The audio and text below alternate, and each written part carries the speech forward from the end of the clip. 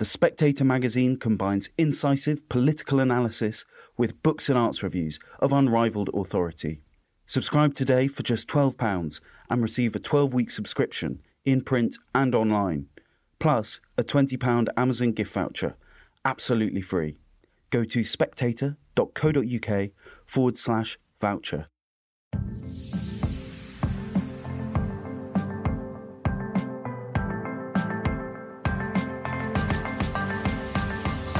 Hello and welcome to Chinese Whispers with me, Cindy Yu. Every episode I'll be talking to journalists, experts and long-time China watchers about the latest in Chinese politics, society and more. There'll be a smattering of history to catch you up on the background knowledge and some context as well. How do the Chinese see these issues? Just before Christmas, it was reported that the billionaire Jack Ma had moved to Tokyo after getting into trouble with the Chinese authorities. If that's still true, he would be one of several well-known Chinese who seem to have made Japan their home after run-ins with Beijing. In so doing, they're following in the footsteps of those who came over a century ago, other Chinese exiles who hold out in Japan because of a hostile political environment back home. This episode is all about how important it was that Japan served as a safe haven for these exiles, both reformers and revolutionaries at the turn of the 20th century, and just how much that would later contribute to the establishment of a Chinese national identity and even the creation of the Chinese Republic itself. It turns out that Japan was not only an aggressor against modern China, but an inspiration for it. On this episode, I'm joined by Professor Rana Mitter from the University of Oxford and Bill Hayton, a journalist and author of The Invention of China. We'll go through a lot of history, so in the description to this episode, there's a short timeline of the major events that we talk about. Bill, Rana, welcome to Chinese Whispers. Now, unusually for this podcast, I wondered if we can start with a bit of Japanese history. Rana, in the late 19th century in Japan, the country went through something called the Meiji Restoration. Can you tell us what it was and how it changed the country? Absolutely, Cindy, and great to be back on the podcast. So, the late 19th century is a time of rapid change for Japan, and I would say that probably there's been no rival in terms of the speed and extent to which Japan changed as a society during a very small number of years, really a couple of decades.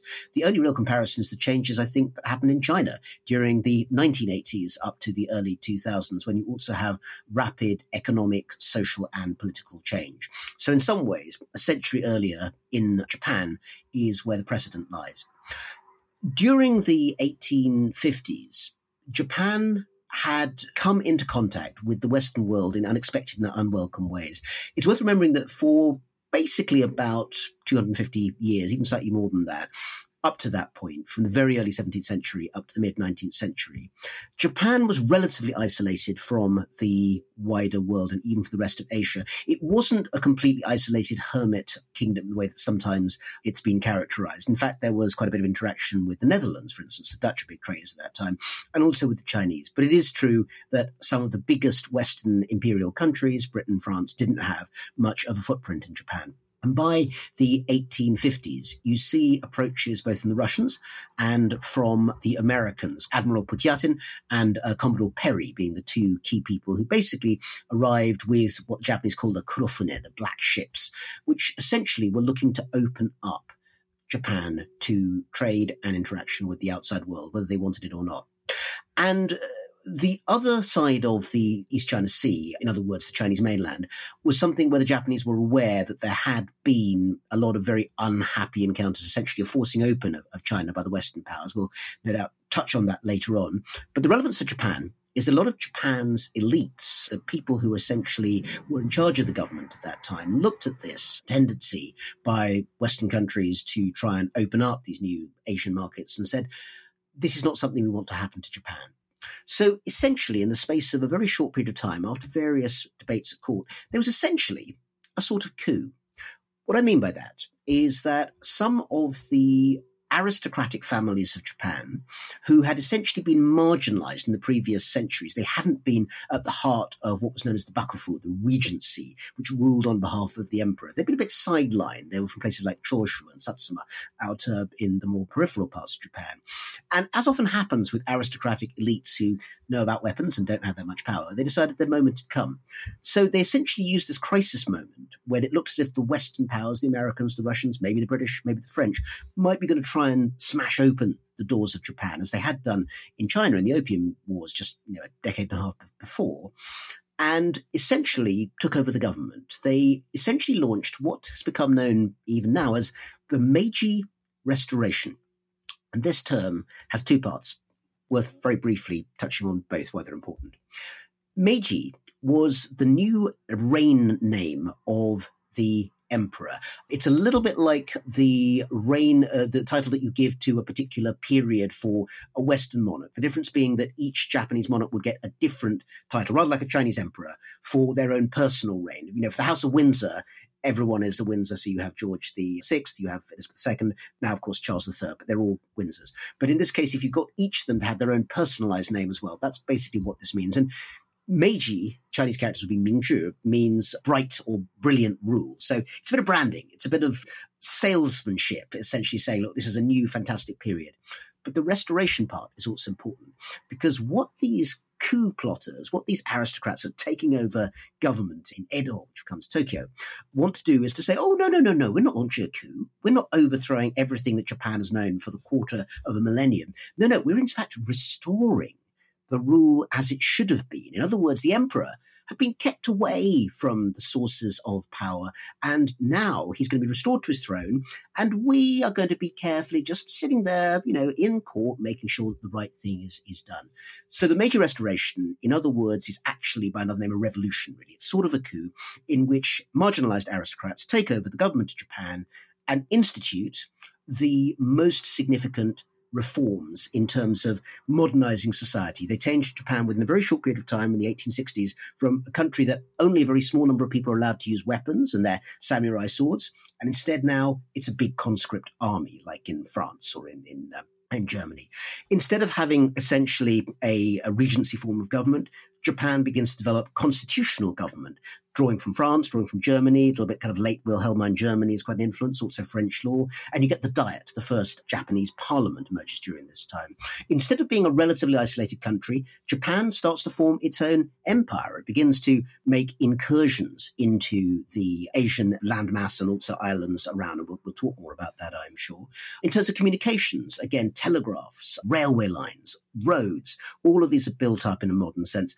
But above all, I think it's fair to say that Japan reorients itself as a modern nation state. In other words, it very consciously says we're no longer a pre-modern empire. We're no longer that kind of old-fashioned state that we used to be.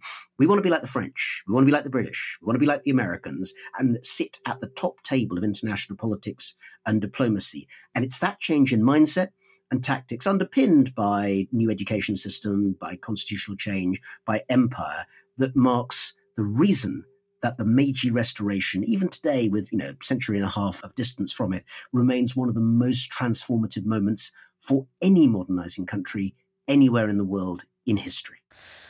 Okay, so in my mind, the Japan that came before was quite like the neighbouring Qing China, but the one that came after looked more like the modern European powers that were increasingly turning their sights towards Asia. It's quite an incredible achievement for a few decades.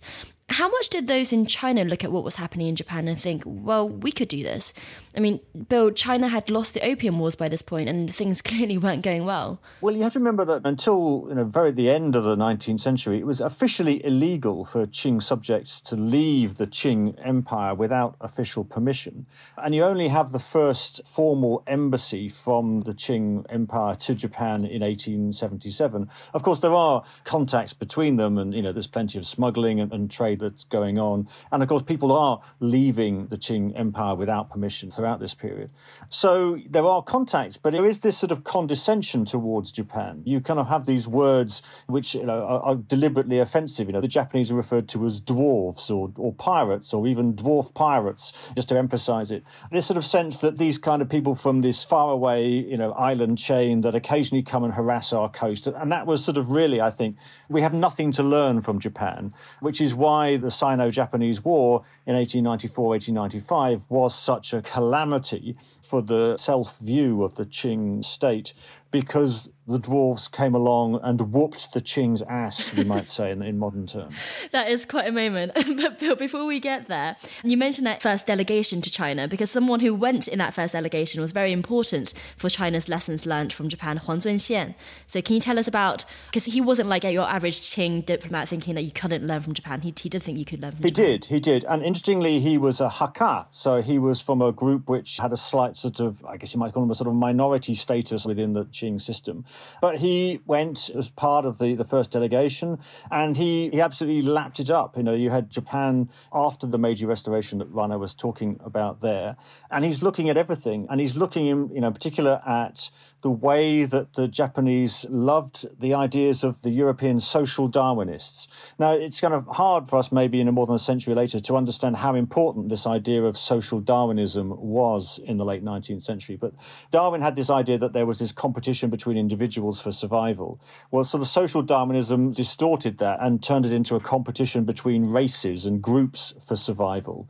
And you had all this racial thinking with this very clunky idea of that there was a white race and a yellow race and a brown and a black and a red race, and they were all fighting one another for survival, and they had degrees of civilization. But surprisingly, this was extraordinarily influential in Japan, partly because it fitted into these ideas of competition and kind of becoming a modern nation state that Rana was talking about there.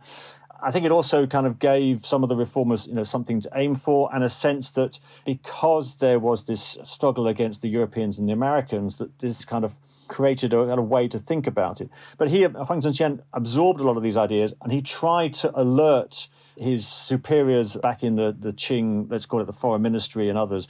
But frankly, they weren't that interested. And it was only after the big defeat of 1894, 1895 that some of his ideas began to sort of filter through back to the homeland. So, Rana, let's talk about that defeat at the hands of the dwarf pirates then. I mean, quite a moment. Absolutely, because essentially during much of the 2 decades, let's say the 1870s, 80s, mid-90s, the Qing court, the Qing dynasty, thought it was doing pretty well. It had sent people out to essentially build up the idea of what was called self-strengthening. In other words, the idea that China should be taking ideas, tactics, techniques from many parts of the world, but certainly mostly Western Europe and to some extent North America, to some extent Japan as well, and use them to essentially strengthen its own institutions of government and also its military, including its navy. And self-strengthening was meant to be in part the idea that overall the culture would remain very much Chinese, but that for practical use there would be the drawing on foreign examples. And when it came to the ultimate confrontation between a rising, much more imperialist-minded Japanese state, the Meiji state that we mentioned by the 1890s, and the Qing dynasty, particularly over the question of Korea, where the Korean peninsula was somewhere where China was not the ruler, but it essentially had a very, very strong influence for centuries, really. And as the Japanese moved for more control in the Korean peninsula, the dynasty, the Qing dynasty, pushed back to try and prevent them from doing that.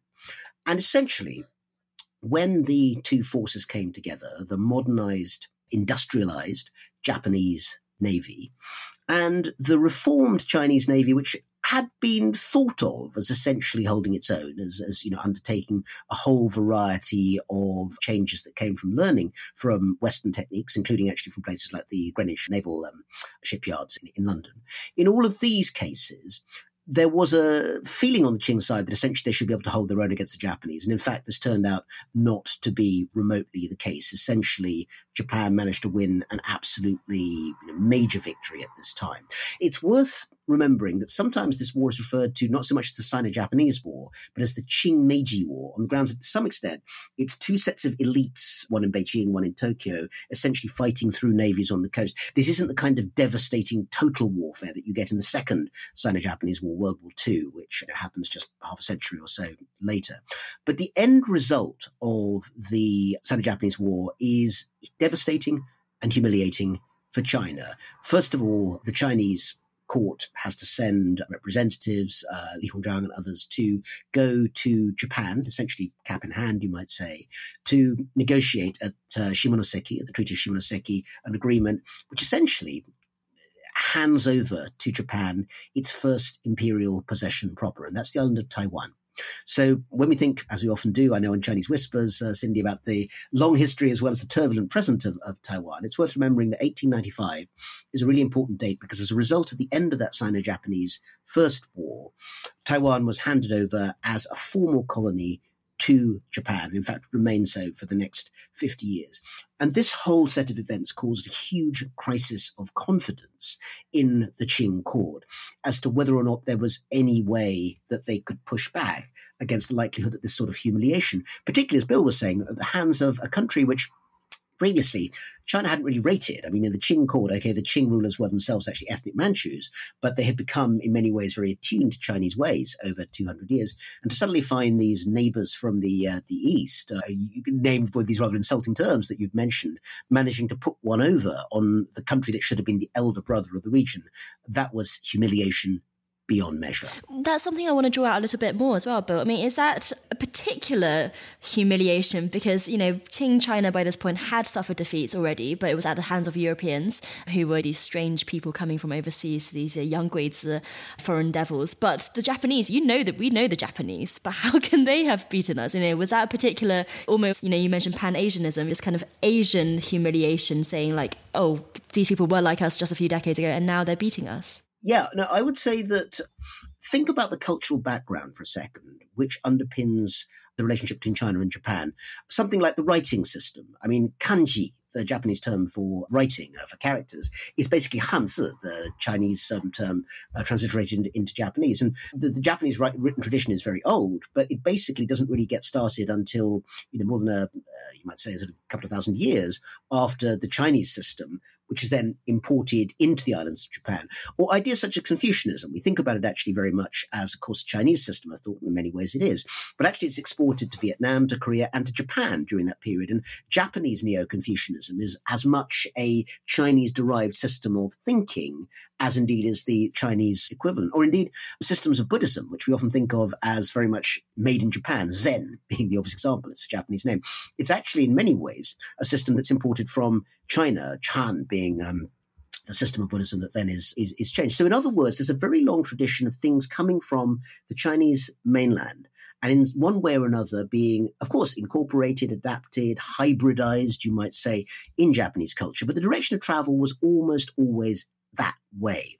So the idea that it might go in the opposite direction and that this country, which would be thought of, as very much a smaller, less central part of that world, is something that was really deeply humiliating and embarrassing. There's a word actually that's often used by the scholar Joshua Fogel, based in Canada, who's a great expert on both China and Japan. And he's written about what he calls the Sinosphere. Again, the term has been used elsewhere, but I think Fogel has really pushed interpretation of that forward. It's a good way to think about what gets shattered at that point. The point being that not that everything is ruled or controlled by China, like a traditional empire in that area, but rather that the Chinese influence in terms of thought, in terms of political systems, in terms of norms and ethics, was so dominant in that part of East, Southeast and Northeast Asia that anyone upsetting that order was much, much more significant than might have been the case if essentially a Chinese dynasty rose or fell, or even, as in the case of the Qing, was taken over by a different ethnic grouping. This was a different order of who actually gets to write the rules and the norms. And I think that's why the Chinese found it so difficult to deal with. And of course, the reversal of the direction of that influence is what happens in the following decades and what we're here to talk about today. So the first impact then, I think we can say, is that the Sino-Japanese War serves as some kind of catalyst for soul-searching in China. I mean, Bill, is it fair to categorize the reactions to defeat in the war as reformers who want to constitutionalize the Qing, modernize it in the model of the Meiji Restoration, and then revolutionaries, on the other hand, who say, burn the whole lot down, we'll start again? I guess that's the net effect. I mean, you already have ideas of reform circulating around the time. Rana's mentioned that the self-strengthening movement, that was sort of the idea of using foreign technology, but basically maintaining the inner core, if you like, as of, kind of maintain our Chineseness. But then you had people trying to modernize the imperial system, but largely keep it. So you have have a small period between the defeat in 1895 and the Treaty of Shimonoseki that Rana was talking about, and the summer of 1898, when the reformists are there and they're full of ideas, and eventually they get to the emperor and they say, let's completely remodel this state, let's have a Western-style education system, let's have civil service ministries that reflect the needs of the time, etc., etc. And the emperor is persuaded and says, yes, let's do this. And then 100 days later, hence the term the 100 Days Reforms, there's a coup against him, which is organised by his aunt, the Empress Cixia. And the emperor gets put into house arrest. 6, I think it is, of these reformers get executed. Everybody else flees the country or goes back to their rural homes and hides. But people like Liang Qichao and Kang Youwei, who are the leading reformers, they get out of the country. And Liang Qichao in particular takes up residence in Yokohama. Kang Youwei actually, seems to swan around the British Empire. He pops up in Malaya and India and Canada and other kinds of places. And I think the Brits actually quite want to encourage him because he's a sort of reformist. But anyway, it has all kinds of crazy ideas, many of which we don't actually learn about until after he dies. But then, so from 1898, Japan becomes this place of refuge where reformers are, safe, and they encounter all these kind of ideas that Rana was talking about, which are coming through Japanese. So an awful lot of, for example, thinking about nationalism and language and militaries and state building and democracy is translated into Japanese. And of course, the Chinese exiles can read a lot of this stuff because they can read much of the stuff that it's written in. And so you get this thing called brush talk, where although people can't actually speak to each other, they can write down characters which the other side can understand. And so there's got a degree of learning there. And then, of course, people get more familiar with the language. But I think what was particularly fascinating about that episode as well is that Huang Zunxian, who we talked about as one of these early diplomats to go to Tokyo, he seemed to have a direct line to the Emperor Guangxu. His treatise on Japan was read by the emperor who wanted to reform. So that directly was a major influence on the reform. Absolutely, yeah. So they were looking for ideas and looking at kind of how is it that these other countries that seem so small have become so powerful and are able to, beat us in a war or to grab Hong Kong or whatever it is. And so various people propose reasons for it. It's because they have reformed their language. It's because they have learned from science and And so they try this idea of sort of, preserving the essence while adopting the technology. That's, I think, the idea behind these 100-day reforms in 1898. But then you get a few people in Hawaii, and I think that location is important and interesting. So Sun Yat-sen, as he becomes, is educated by Anglicans in Hawaii, and he's looking back at his homeland and seeing it being defeated by Japan. And he comes to the conclusion that there's no point trying to reform this system. It has to be overthrown. And so they sit around in this living room in Honolulu, and they swear an oath that these 12 people or whatever it is are going to overthrow the Tartars. And they deliberately use an expression that was used by the Ming to get rid of the Mongols, kind of several centuries before. And they basically say, we, the Chinese, are going to get rid of these Tartars, these people from Inner Asia. And he's referring to the Manchu. And the ruling dynasty of the Qing Empire is ethnically Manchu from what's now northeastern China. And they agree that the problem is that the Manchus are now controlling China and we have to get rid of them. And so it sort of begins with a very revolutionary, and that revolutionary spirit overlaps with a new kind of nationalism which tries to define the difference between, say, Chinese and Manchu. And that becomes a problem in subsequent decades as to, whether this future China, the revolutionary China, is going to be a Han state, or is it going to become a broader state which includes other groups as well? So that reform revolution and that inclusive kind of way of thinking about the future of this land is sort of embedded from the beginning. So those are the revolutionaries, and those debates on nationalism are something that we talked about quite a lot the last time you came on the podcast, Bill. Listeners can find a link to that detailed discussion in the description. Rana. Well, I have 2 brief things to that. I think that sounds exactly right. One is that in some senses, the question of reform or revolution, which is a question we set quite often as an exam question, actually, in university papers on Chinese history, it's a good old chestnut in a sense, actually I think is, answering my own question, misleading in some ways, because the nature of the reform that's proposed by some of the reformers who want, say, a constitutional monarchy in the late 19th century is such a difference from what, even at its most outward looking, the Qing dynasty would have expected, that that's another form of revolution as well. The other element, just to throw in there, of course, is that, as I think we're going to talk about, but this is the period, let's say the 1890s into the 1900s and beginning of the 1910s, when Japan really looms very central in the way in which both reformers and revolutionaries think about what's going to happen in China. The irony is that after this horrific defeat in the Sino-Japanese War in 1895, the handing over of Taiwan, this triggers a whole variety of thoughts in the minds of people who want to change things as to not only how can they learn from Japan, but also in some cases when things get politically hot for them, they have to end up in Japan. And ironically, they find themselves in the bosom of the imperialist, which has been oppressing China, as a means of trying to work out how to save China through either reform or indeed revolution. Right, yes, and as Bill says, Liang Qichao and other failed reformers end up gathering at Tokyo, but so does Sun Yat-sen and his revolutionaries who end up in Japan, and they form something called the Tongmenghui, which is an early iteration of the Kuomintang, the Chinese Nationalist Party. Now, Bill, I liked it in your book when you call this environment a cauldron of subversion. But Rana, I wanted to pick up on something that was mentioned earlier.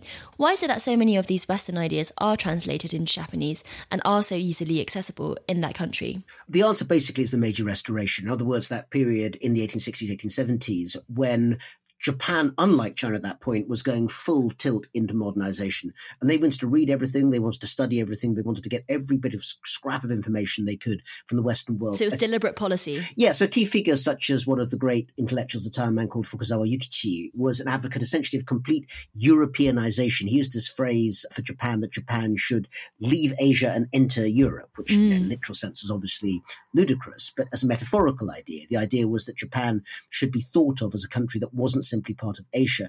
Even today, you sometimes hear, particularly to people talk about geopolitics, that Japan is sort of part of the West, really, particularly when people are talking about, military security. And there's a sort of step back question about, well, how much is that ever really true? But there's a long history to that particular sort of thinking. And in this case, you have basically a very, very significant effort by Japanese intellectuals. The great Cambridge scholar Carmen Blacker wrote a book called The Japanese Enlightenment, which was about this whole period when essentially the drawing in of Western thinking and translating and absorbing it became part of the mixture. Although not all of that thinking, as Bill was saying, would necessarily be considered so enlightened now. Figures like Kato Hiroyuki, the social Darwinist figure of that time, were also part of that kind of thinking that was taken from the West, translated into Japanese, and then absorbed and sent back into China. It also operated, of course, at the most basic linguistic level, because so many terms which have become relevant to modernization, politics, industry, constitutionalism, these are terms which still exist today in China, as you will know, xianfa or zhengzhi or whatever. These are almost all terms that were first brought in and used in Japan in the late 19th century, actually as adaptations of older classical Chinese forms, but turned into a modern Japanese form and then re-imported. So there's a kind of, three-step thing going on here into late Qing China as a means of explaining these ideas. And one of the figures who's central to that, one of the institutions that's central to that, is someone who Bill's mentioned, Liang Qichao, one of the great reformers of this period, a wide-ranging intellectual, one of the most important thinkers anywhere in the world, really, in that period. And he sets up in exile in 1904 in Japan a newspaper called Shubao, which means the Times, basically. And that is a vehicle for political thinking, which, of course, is published in classical Chinese, but in Japan, for all of these students and revolutionaries, people like this Tongmenghui, this Revolutionary League, to read, and of course either smuggle back copies, or indeed the other mechanism to get back into China is that we have to remember there were small imperial enclaves, places like the International Settlement in Shanghai, which didn't have Chinese law operating there. And while it was still dangerous to breathe revolution there, it was easier to go from Japan, say, to Shanghai as Chinese and try and spread a bit of subversion there than it was to go straight into Qing territory. So the kind of variation of jurisdiction, you might say, was another reason that Japanese influenced Chinese thinking was able to spread back into the mainland of China. And Bill, one of the lessons that the Chinese seem to have learned from Japan when it comes to modernizing the country is this idea of simplifying the script and standardizing the pronunciation, something that later happened in China throughout the 20th century. I had the linguist Jing Tsu on the podcast last year, whose book Kingdom of Characters was all about this mission. So tell us about that, because it was a linguistic inspiration too. Yeah, a mission that's still going on 100 odd years later. And so this idea of how ideas were transmitted from Europe through Japan and then into China, the Japanese looked at Germany and what it had done for language reforms and adopted many of those ideas themselves. So the idea of taking the dialect that was spoken in the capital and making that the standard pronunciation for the whole country, so that the whole country could become literate and then advance in scientific, technical, military terms. That was part of the inspiration for when, after the revolution, one of the first things that happens in China in 1912, 1913 is what's called the Conference to Standardize the Pronunciation. But it's kind of odd because that's the nationalist way of looking at it, that there is a single language called Chinese, which is sort of fragmented into lots of different forms. And all we've got to do now is have a big conference and put it back together and agree how we pronounce everything.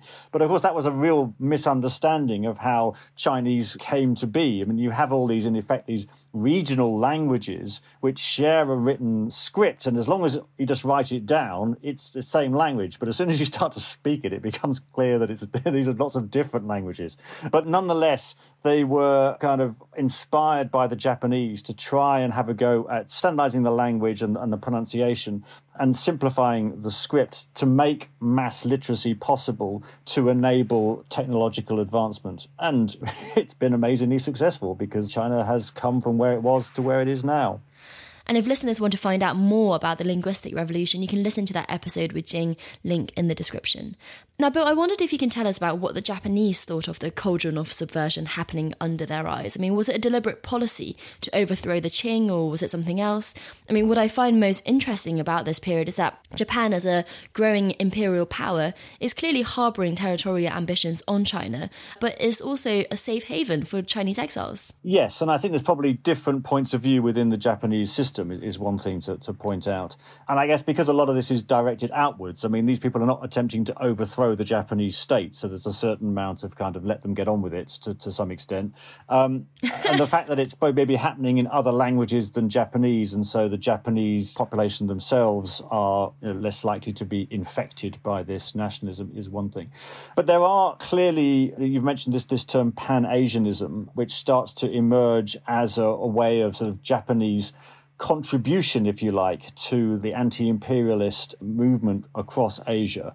What can Japan do in order to foster this new nationalism and create a sort of a sense of being Asian against the whites who are coming in? And bearing in mind that you've just had the Americans defeat the Spanish and take over the Philippines. Same thing in Hawaii. You've got the French in Vietnam. You've got the British in Malaya and Borneo and India, of course. And so there is this sort of sense that Japan can do something to push back against this and to do something for its brothers, if we call it that. And so, yes, I think that, and there are parts of the Japanese state that sponsor this and are actively reaching out to someone like Sun Yat-sen to kind of sponsor his revolutionary movement as well. So it's a welcoming place. Could I add a note to that? Because I think it actually speaks to a wider debate that's been going on for quite a while on the question of empire in general. I think we all know it's remained a kind of quite turbulent and controversial subject in many ways. Just to say, first of all, I think there's one practical moment we just should mention briefly that we haven't mentioned yet that I think flips the dial in terms of the influence of Japan and the Western world.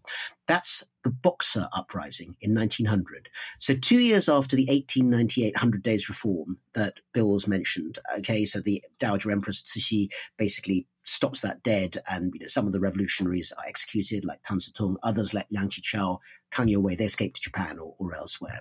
But 2 years later, essentially, there's a failed uprising by peasant revolutionaries in the countryside, which the Qing dynasty, the ruling dynasty, unwisely, as it turns out, gets behind. And it's essentially put down in the end by 20,000 troops, one of the first multinational forces being sent into China, half of which are Japanese. 10,000 of those troops are Japanese troops basically sent in to end the Boxer Uprising. And as it turns out, punish the Qing dynasty and the Dowager Empress and others very severely for having supported the revolutionaries against the foreign presence. And that actually creates a huge financial crisis for the Qing dynasty because they have to start paying back an indemnity, basically a debt, rather like what was put on Germany just a decade and a half later at the end of World War I. And the costs involved with that, together with the realization that the system really was functioning very badly, that forced the reformers ironically, to take on reforms that had been proposed just a few years earlier, 4 years earlier, in 1898, almost wholesale. And Japan became very, very influential during that time because the kind of reformers who were given favour at court brought in ideas such as constitutional monarchy, the introduction of more elected assemblies, and also, most famously, the abolition of the traditional examination system for the bureaucracy, which had existed for 1,000 years and then was just almost not quite overnight, but very quickly abolished in 1904, 1905. So why does that set the stage for a relationship with Japan that changes? Because I think it's during this time that you get the emergence of what would I think be true for probably 30 years after this, past the end of the last emperor, into the Republic of China, and until World War II, when that breaks out between China and Japan. And that's a deep ambivalence on both sides. And this is true, I think, of a lot of empires at this time. Essentially, many Chinese deeply admired what Japan had managed to do in Asia and beyond. They saw Japan as the only Asian state that had been able to push back against Western powers such as Russia in the Russo-Japanese War of 1904-5. And we say Russo-Japanese War. That war in 1904-5 was fought on Chinese territory in Manchuria, in northeast China. And, the Japanese won, the Russians lost. And yet, actually, there were a variety of Asian figures in China and elsewhere, people like Nehru in India, who admired the Japanese for what they'd done. There were also opportunities, scholarships that were given, Boxer indemnity scholarships actually, to Chinese students to come and study in Japan during that time. And as we know from the way in which people from colonized countries in the British and French empires also had that experience. On the one hand, they were resentful at their countries being colonized and occupied, but they also found that the opportunity to study in the imperial country was a way to meet other like-minded people, to deepen their knowledge. And the same was true of China and Japan as well. And for many people who were coming from China and desperately wanted to learn about science and technology and so forth, going to Japan became the gateway to do that. Two quick examples. One of China's, if not the greatest modern author of China, Lu Xun, novelist who I think is still read even now by, well, not novelist, but short story writer, you might say, by every school child in China today. And he started off as a medical student. He had to go to Japan to study medicine, partly because he couldn't afford to do the traditional exams. In the end, he became disillusioned with medicine because he thought the state of China was so bad that it was no point curing people's bodies while their minds were essentially under an imperial mindset. But he certainly looked to Japan as a place to study. One other example, a man who would rule China, Chiang Kai-shek, Jiang Jishu, who would become the generalissimo of China between the 20s and 40s, he got some of his initial training by going to a Japanese military academy. And the idea that Japan was where you went as a young Chinese if you were nationalistic, if you were proud of your country, and you wanted to learn from the best, because these are the people who managed to put one over on you.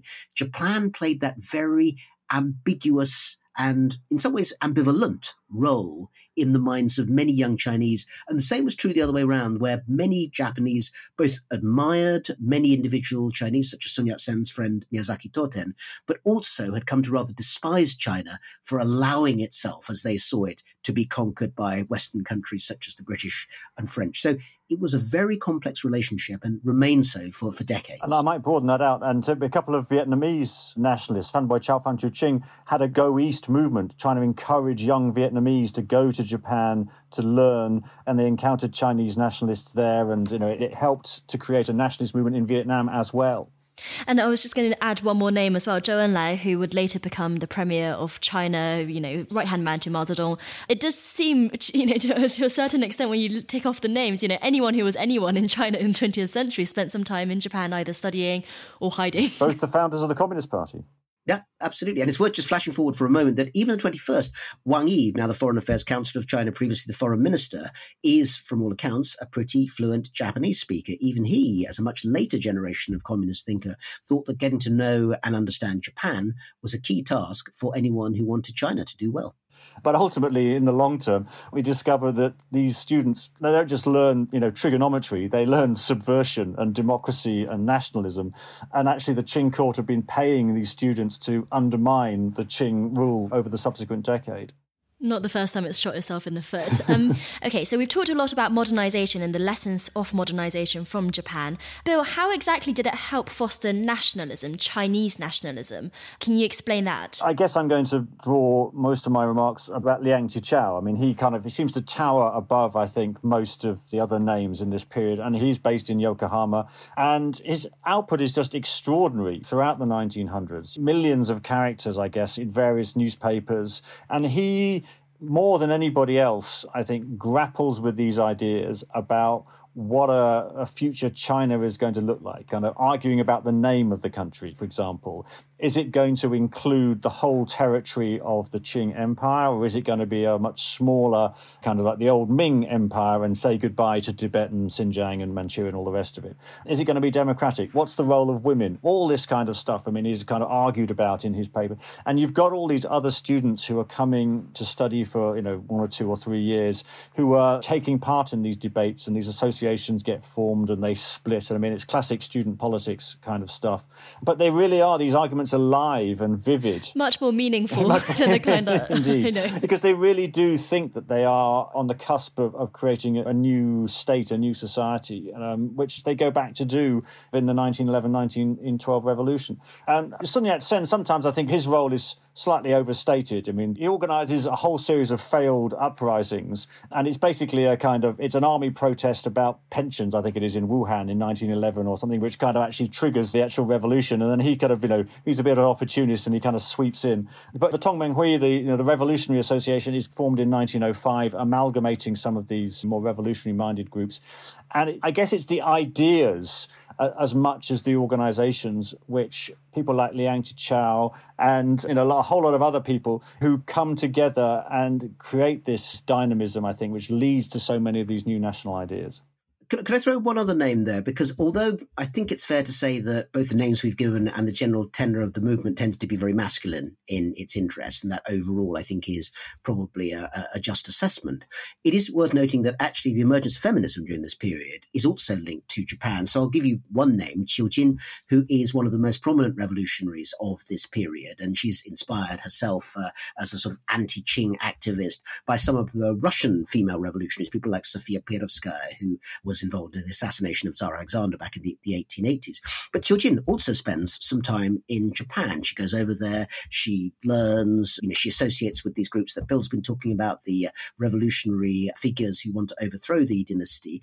Eventually, she does go back to China, and actually, unfortunately for her, her revolutionary activities were fairly easy to track, and the authorities picked her up, and she was executed shortly afterwards. But actually, in terms of a trend which we now know in the 20th century becomes much more notable, which is the emergence of a female revolutionary tradition, both nationalist and communist. Someone like Qiu Jin going to Japan and learning from there seems like a forerunner of that idea, both of strong revolutionary commitment and going overseas to be trained and in some ways to be inspired by your vision of what nationalism is going to be. And in the case of Qiu Jin, also with women's roles as a more central part of the revolution than people like Liang Qichao and others perhaps were inclined to concentrate on. Mm-hmm.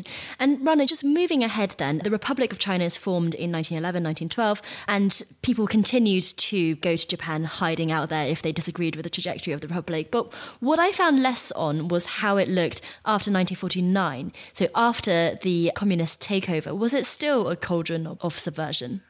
Japan is not the major source of subversion by the time you get to the Communist Revolution of 1949, although it's important. The reason it's not is essentially the bitterness, the anger, the horror, the trauma that had come with basically a decade and a half of full-scale war between China and Japan. Essentially, China's World War II experience between 1937 and 45 meant that it was no longer possible, I think, for most mainstream Chinese, certainly elites, to think of Japan as a sort of ambivalent mentor. I mean, clearly it had been, a deeply, deeply traumatizing experience to be part of that. It wasn't completely absent, though. There were people who, as in, Vichy France, had collaborated with the Japanese during World War II. One example actually is the brother of that great writer I mentioned. I mentioned Liu Xun, who remains in some ways the premier modern writer of China. His brother, Zhou Zuren, actually stayed behind in Japanese-occupied Beijing and taught there at the university during the Japanese period. And he wrote many, many essays, actually, which deal with the question of what it is to engage with Japanese culture. But he, along with others, was basically forbidden from having any public role after 1945, when the Japanese had lost. And then there were actually lots and lots of Japanese left at the end of the Second World War, and it took several years for hundreds of thousands of them to be shipped back to the mainland. Many of them were women and children who'd been left behind, actually, by the Japanese army when they retreated. That, of course, didn't do a great deal for Japan's reputation as an Asian actor during that time. But it is worth noting that when you get to the establishment of Mao's China, there are efforts to try and reach out unofficially to interested Japanese groups, not officially because there were no diplomatic relations formally between Japan and China until 1972. In fact, it's really quite late in the day. But there are links through the Japanese Communist Party and other organizations to try and have more informal visits. And in fact, there are visits from people associated with reindustrialization, with a variety of more business and commercial enterprises that have unofficial but nonetheless important links. And the scholar Amy King at Australian National University has written an extremely interesting book which deals with some of those sort of semi-official and non-official links during that time. And finally, Rana, your book China's Good War is all about how over time the country remembered its Second World War experience differently.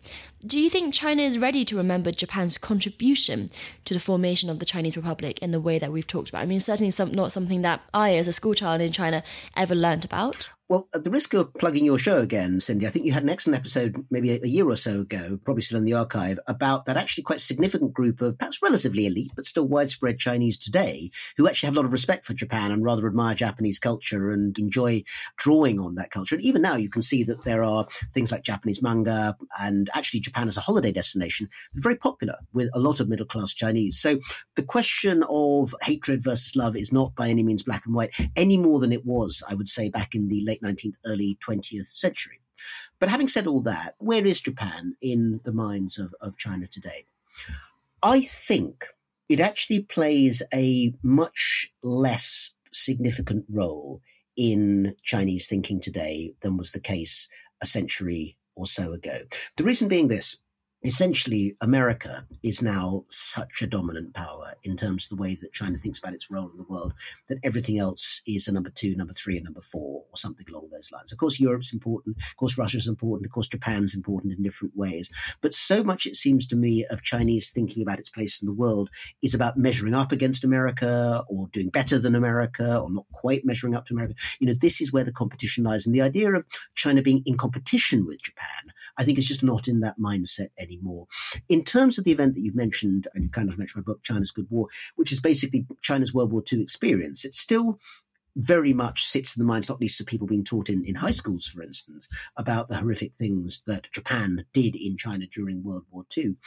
But having said all that, one of the points that I would make is that I think that in many ways, China's relationship with its own World War II history today is much more about how China thinks about itself and its internal relationships. You know, the fact that, for instance, the old Chiang Kai-shek nationalist capital down in Chongqing, rediscovering its history of that wartime period, in a weird sense, that doesn't have that much to do with the Japanese. It's much more about the still unhealed traumas and fissures within Chinese nationalism. You know, what did it mean to be a patriot if you were anti-Japanese, but also anti-communist? Those are much trickier questions to deal with, even in the present day.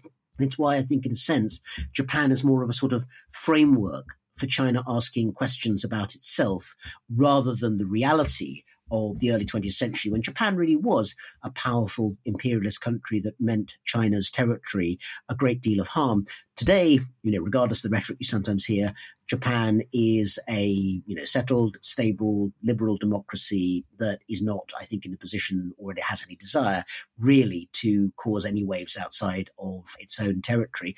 And that just means it's in a different position in the mindsets of everyone in the region, and indeed in the minds of China's thinkers about geopolitics as well. Rana Mitter and Bill Hayton, thank you so much for joining Chinese Whispers. Thank you, Cindy. Thank you. Thank you for listening to this episode of Chinese Whispers. I hope you enjoyed it.